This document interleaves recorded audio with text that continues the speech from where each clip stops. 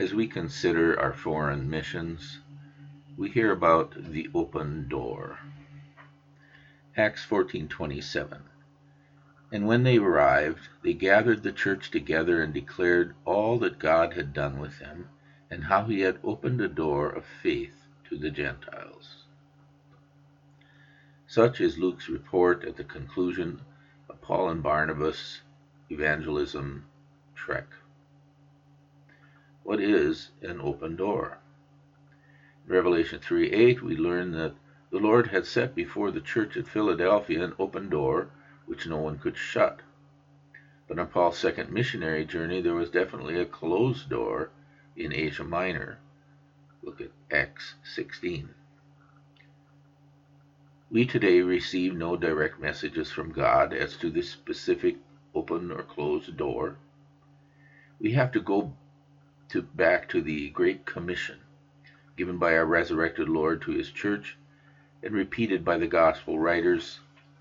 It references all the world and the whole creation. Mark 16:50. As ambassadors for him, we seek an audience for his word. If they will not allow us to speak, or if upon hearing they reject it, then the door would appear to be closed. But notice that we make the attempt to present the gospel message as his emissaries. Sometimes the door may appear to be closed, when upon closer investigation it is not.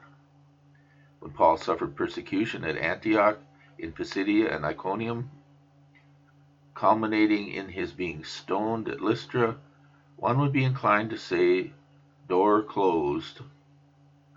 But it was not, and shortly thereafter, Paul went right back through those same cities preaching the word.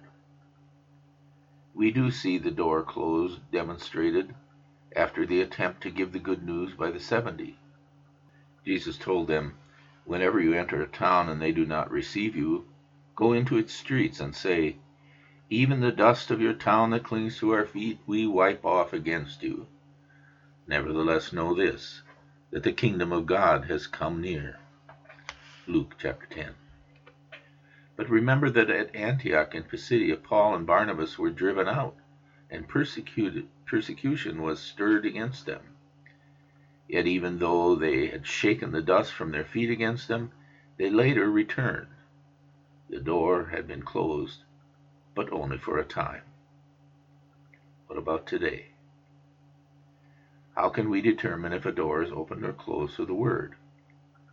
There will be no vision of a man in Macedonia beckoning to a certain place, nor will there be a direct revelation of the Spirit to stay clear of another place.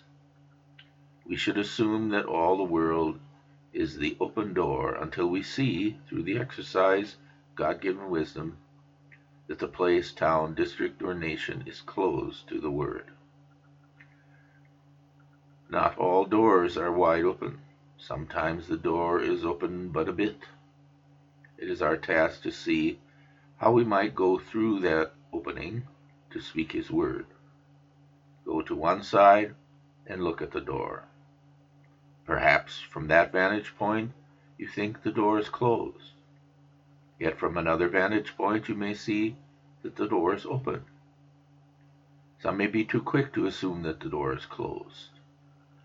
There is more than one way to see things. There are a variety of ways to go into a world with his good news. First, we must remember to look into the heart of God from Scripture. For God desires all people to be saved and to come to the knowledge of the truth. 1 Timothy 2. Secondly, we pray. This article is written by David Koenig, who served as foreign missionary in Africa, India, and elsewhere. Though officially retired, he continues to be active in the Synod's mission efforts.